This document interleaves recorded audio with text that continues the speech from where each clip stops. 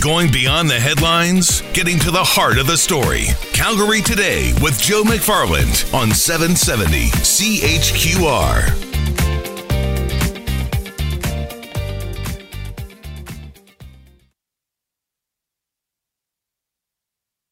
Wet and dreary, a perfect Halloween, very spooky if it wasn't so wet. Although apparently the scattered showers are supposed to let up just in time for the kids to trick or treat for a couple of hours. And then, as you've heard in the weather, it's going to be cool starting tomorrow for sure. Thanks so much for joining us. And actually, this afternoon, I want you to text me any of your favorite, I love this, the Halloween show movies. Movies that when it's Halloween, you've got to watch it. You like a good scare. And after 4 o'clock, actually, we're going to talk about the science of fright. What is it that deep down we might not like to be scared, but we kind of like it? We'll try to explore that after 4 o'clock. I want, though, to spend this half hour because within the last number of weeks, we have seen Edmonton, Lethbridge, and now Calgary get the go-ahead for safe consumption or safe injection sites. They're known by a number of different names here. And it was last week that we talked with Associate Health Minister Brandy Payne because Health Canada had given the go-ahead for one to be operated out of the Sheldon Schumer Centre.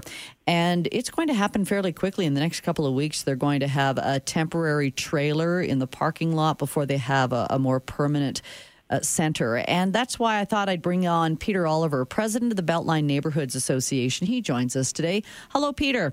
Hello, Angela. Thanks for having me. I thought it was important because whenever we have these conversations, we talk with health ministers or people who maybe we talk to Insight from Vancouver. So people who are already very connected with these consumption sites. And I wanted to maybe get a bit more of a feedback from the neighborhood that's going to see this center open. Peter, tell me the process that has been going on. When was your association notified of this request to open a consumption site at Sheldon Schumer? So if I remember correctly, it was about last May, the province reached out to us that this was coming down the line, that they'd made a number of different applications throughout the province, and they were sitting with the federal government. And from that point, they talked about kicking off an engagement process with the entire community. And so that's what's happened over the summer. We had a lot of different engagement sessions that were kind of these big round tables with everyone from the Chief Medical Officer, Dr. Nick Etches, the Calgary Police Service, a lot of people from AHS who are sort of experts in the area, and then people who also have been affected by other people in their lives who have had addiction problems.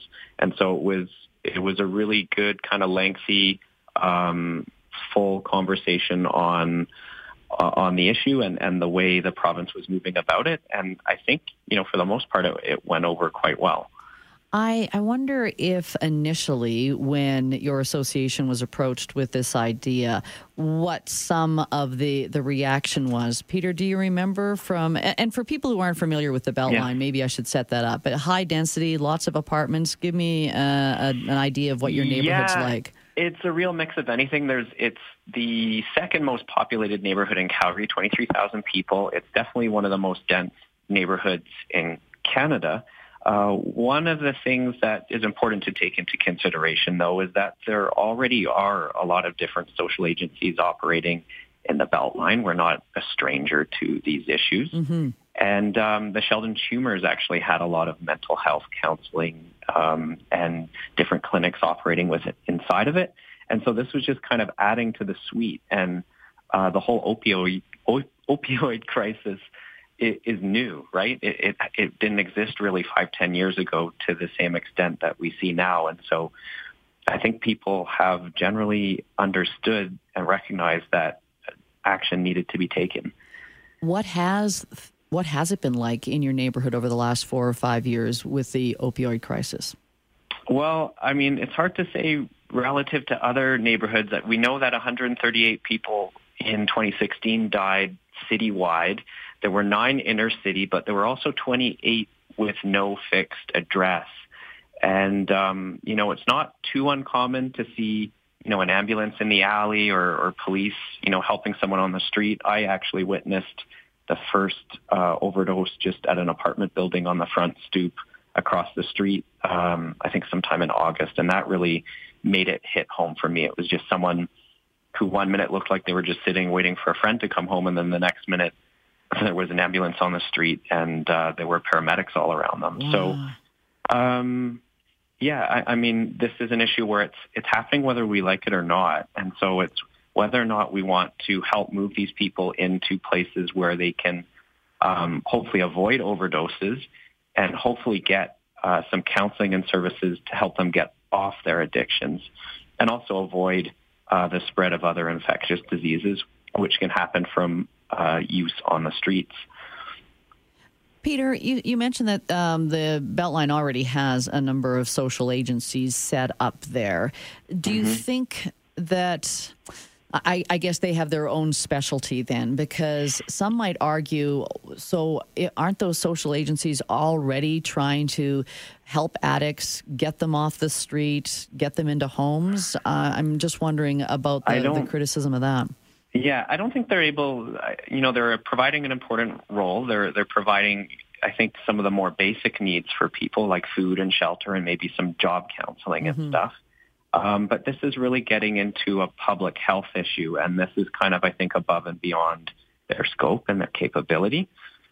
And so I think that's why we have the experts and the doctors at AHS. So the way these clinics are set up to work is there's a number of registered nurses on staff, there's counselors, and there's community counselors, I believe. And they're there to, number one, just help them make sure that they can use or consume their drugs safely in a safe environment, and then they can rest for as long as they want afterwards. But then there's sort of that connection, that conduit back to other services within the health system. Were you ever at the table when you were talking about all the different stakeholders? Were you ever there with Calgary Police Services? Yeah, I was. Not just at the announcement, but at the consultation session. Right. Did they raise concerns, or were they there more to say why they liked the idea? We've yet to talk to CPS, and we are in the process of doing that. But I'm just curious, because I think that's another... the people who are saying we don't want one in our neighborhood are saying we don't want to have more druggies, we don't want to have more drug dealers. Did police talk at all about a reduction in crime when we have these consumption sites? Yeah, so I mean they've talked. Chief Roger Cheffin has talked about how this isn't a problem that we can deal with solely through enforcement. And what we've actually seen is that these clinics have not led to an increase in local crime, and have actually moved a lot of the activity into the supervised areas, into the supervised clinics. And what has helped us as a community is just the partnership with having CPS actually at the table, and they're able to look after things, outside of the scope of just the facility itself. So to monitor crime around the area, to be there to deal with issues as they come up. And really, I mean, this isn't an issue that mental health isn't really something that we want to, as a society, be dealing with through law enforcement alone, or, paying for EMS to pick people up off the sidewalk every time they have an issue. We need counselors and medical staff to help people with their health issues, but also to get them on a better track. As I said, we're definitely putting in the request to talk with the police just as we roll these out, because I think Brandy Payne said in the next couple of weeks we're going to see temporary trailers at Sheldon Schumer. Is that your understanding? Right. Yes. And the reason I want to talk with Chief Chaffin or anyone within CPS is it must be so weird that they know people, because they're bringing in their own drugs. And I even had a texter last week say, oh, so now it's legal to have heroin, to possess heroin. So there must be within the police saying that we don't we're not going to waste our time with the users as much as we want to find the people who are selling the drugs or, going after the bigger fish, because I think that's sometimes people who are still not quite clear on these consumption sites are saying, so the police turn a blind eye to people coming in with illegal drugs. Mm-hmm. Yeah, I mean, that's definitely a better conversation to have with them. I think that's why enforcement is still important, but more importantly, from dealing with the larger trafficking issues. And again, a lot of addictions also start just from actually prescribed use. Yeah. So I think at the last press announcement, there was someone who's talking about a family member who had someone who I think was in a car accident, and they were prescribed painkillers.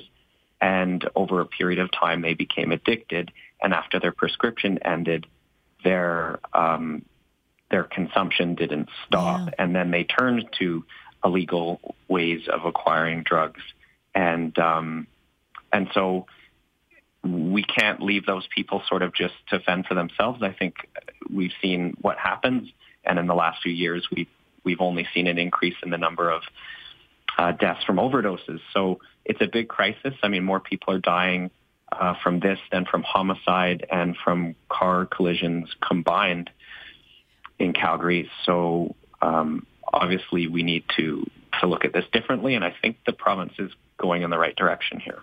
I wonder, and at this point it's just Sheldon Schumer Center. It's a different situation in Edmonton where there's going to be at least 4, there's the concern from businesses that it's in a concentrated area of 4 of these consumption sites. At this point we just have Sheldon Schumer.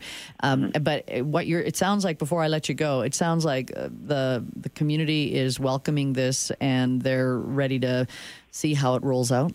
Yeah, and I mean, for us, it's also important to move. We understand that the modular unit outside is only temporary. It's an interim solution while they finish the renovations inside the tumor, and it's important to get the service up and running. But we really do think it's best both for the users and for the community that, the service is fully integrated into the center so that it's part of the complete package of healthcare services there, and not something that's seen as this extra little silo on the side. Yeah. Peter, sorry, I didn't mean to cut you off, but I really appreciate your time. I wanted to open up the phone lines, and so I'll let you go, but thanks so much. Okay.